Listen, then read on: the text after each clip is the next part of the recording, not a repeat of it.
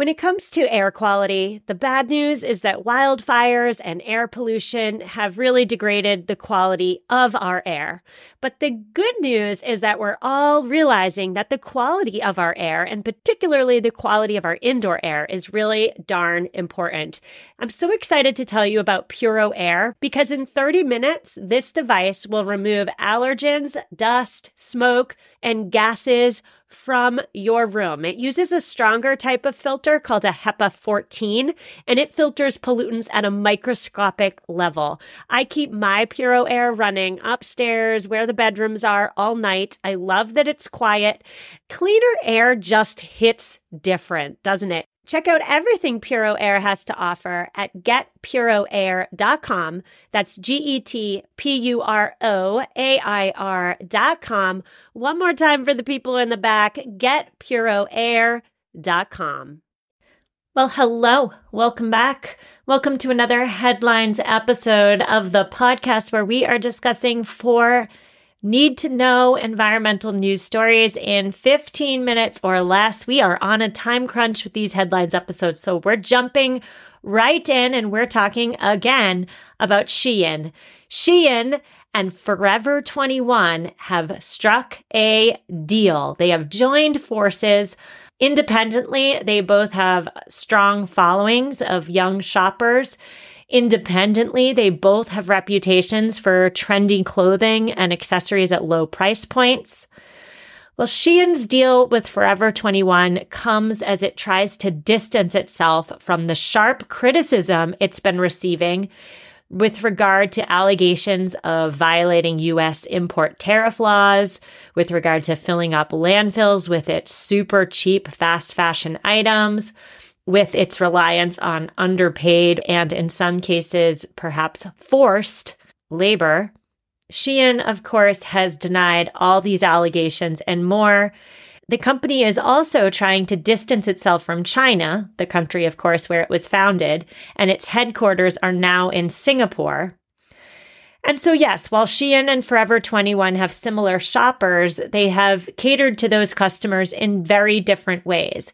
Shein sells its merchandise online, whereas Forever 21 is a mall staple here in the US.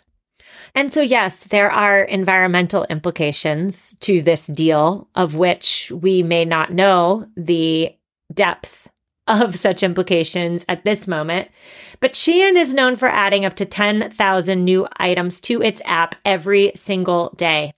So in addition to the pollution, the waste that goes into adding up to 10,000 items onto its app every single day, there are ethical considerations when it comes to workers. So very quickly, an investigation from last October showed that Shein workers make about $556 US dollars a month, and they make 500 pieces of clothing a day.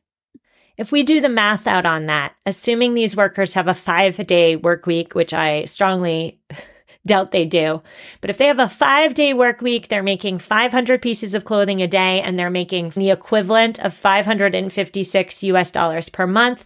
They are making 22 cents a garment. Now let's talk about Forever 21.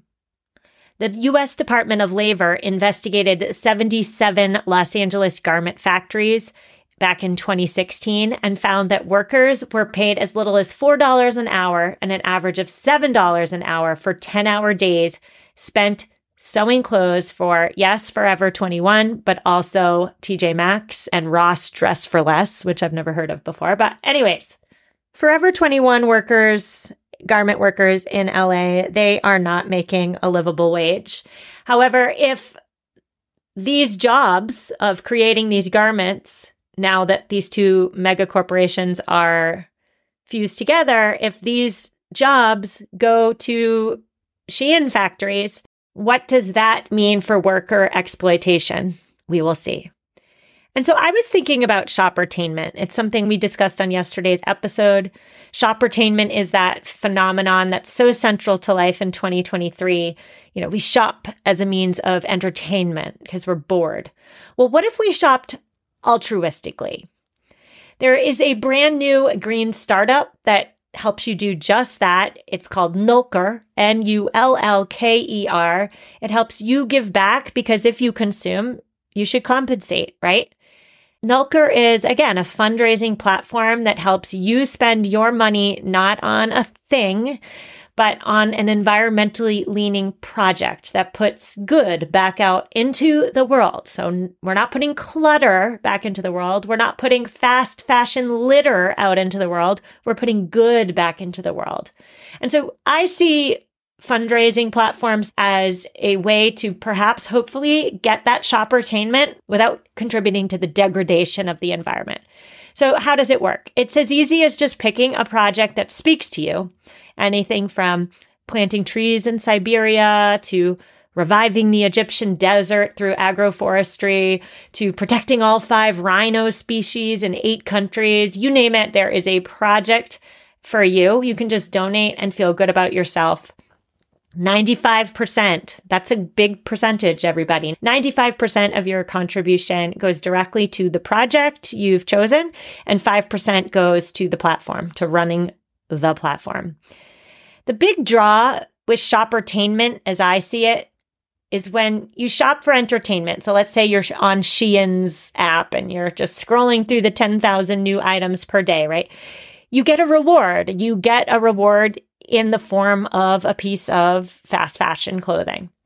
And the reward, the thing you buy, is what keeps you coming back to, in this case, the Shein app, right?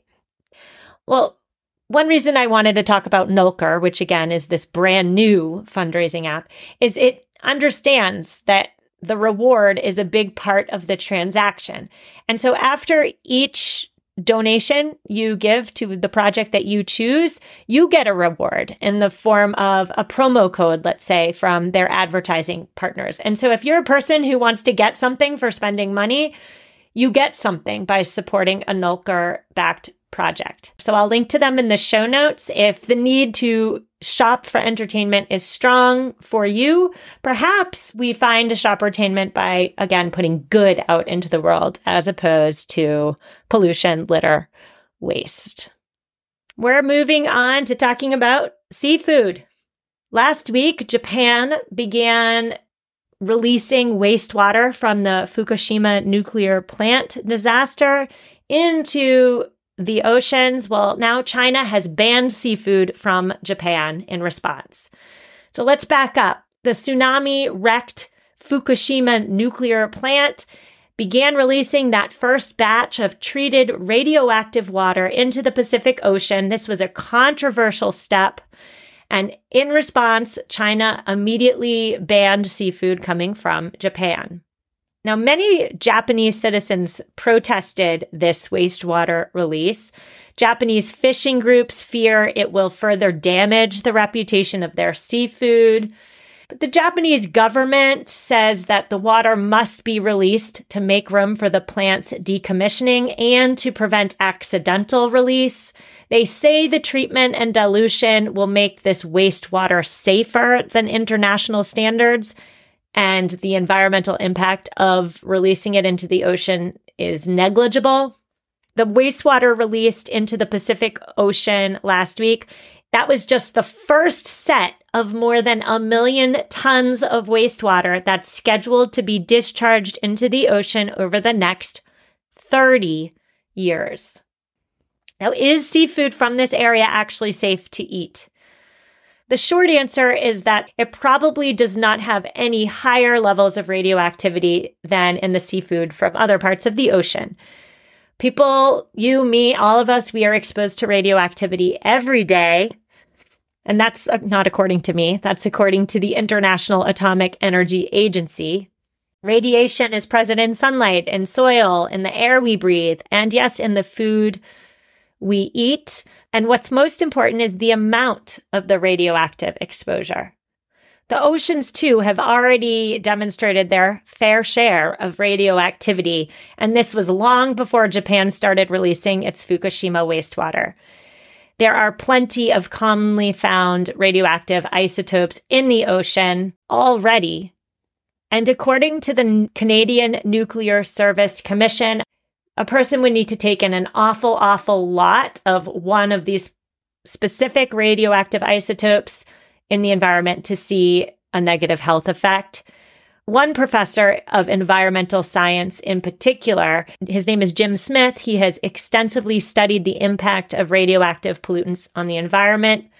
He reported to Time magazine that fish and seafood from Japan are still safe. So why on earth is China banning seafood from Japan?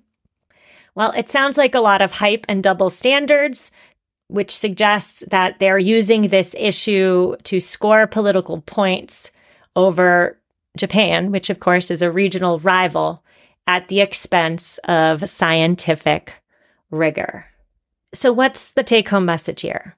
The take-home message is that according to science, this wastewater is diluted enough that it's not going to have an oversized effect on our seafood coming from Japan. We have bigger, more pressing issues to worry about than radioactive seafood from Japan. We're going to take our one and only sponsor break, and then we are going to discuss cargo ship testing of special sales, and we're also going to discuss green propane. Oh my goodness, yes. Stay with me. We'll be back in a minute. So many of us have chaotic closets that are crammed full of clothing items, and yet somehow we still have nothing to wear. Well, upgrading to high quality and affordable pieces from Quince when you need them is a game changer. They offer organic cotton sweaters and washable silk tops. My 100% Mongolian cashmere sweaters are my go-to. Not only are they affordable, but the quality is top-notch. They wear better than the cashmere sweaters that are double their price. Indulge in affordable luxury. Go to quince.com/sustainable podcast for free shipping on your order and 365-day returns. QUINCE.com/sustainable podcast to get free shipping and 365-day returns. One more time, quince.com/sustainable podcast. Hello, Sustainable Minimalists listeners. Are you committed to living a greener and simpler life? Well, meet HomeThreads, your ally in more sustainable and minimalist home decor. As the total destination for decor and furniture, HomeThreads helps you define your minimalist lifestyle while respecting the planet. Discover their exclusive Haven collection. They use many sustainable materials without compromising on style. And here's the best part. HomeThreads always has the best value. It was time. After 9 years of living in our home, it was time to replace our outdoor furniture. And my husband and I, we went to HomeThreads. We have a HomeThreads patio umbrella and a new bench. And oh my goodness, we are so in love. Create a home that reflects your commitment to the environment. Visit homethreads.com/sustainable and get a code for 15% off your first order. Homethreads.com/sustainable.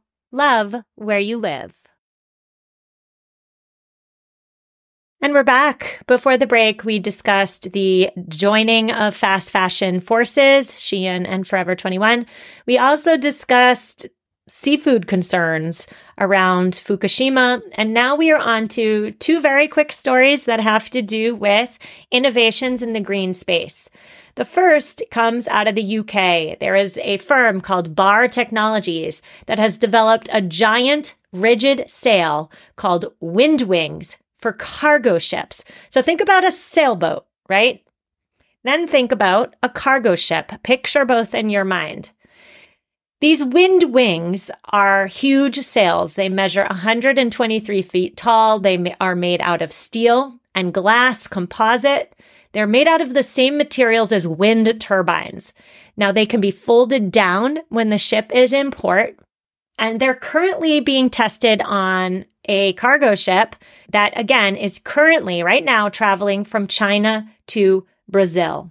These wind wings enable a vessel to be blown along by the wind rather than relying on its engine.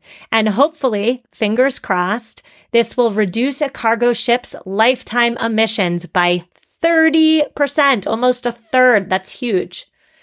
experts say wind power is a promising area to explore because it is estimated that the shipping industry is responsible for just over 2% of global carbon dioxide emissions. The beauty here is that WindWings offer a retrofit solution that can help reduce the carbon emissions of existing vessels, so no new boats need to be made. As for next steps, the performance of these wings will be carefully monitored along this route from China to Brazil, so that, of course, improvements in the design can be made before it's produced at scale.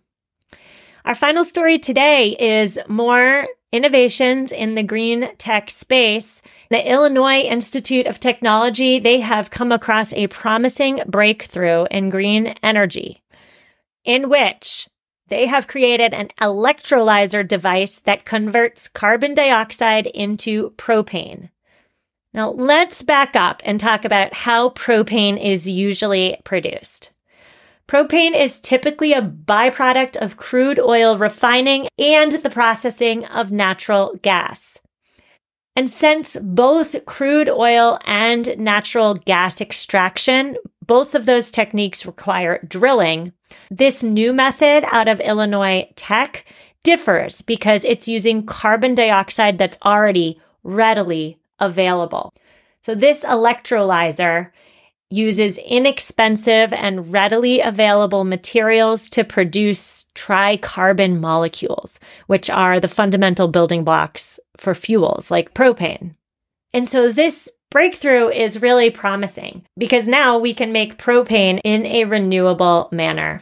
And so I wanted to cover these two stories today, WindWings and, again, this electrolyzer device out of Illinois Tech, because it warms my heart and it makes me feel optimistic to see science and innovation working toward solving some of our big planetary problems. So we're ending on some positive notes today. I will see you Tuesday. Next week is Bye for Life week. I'll see you then. Have an amazing weekend and take care.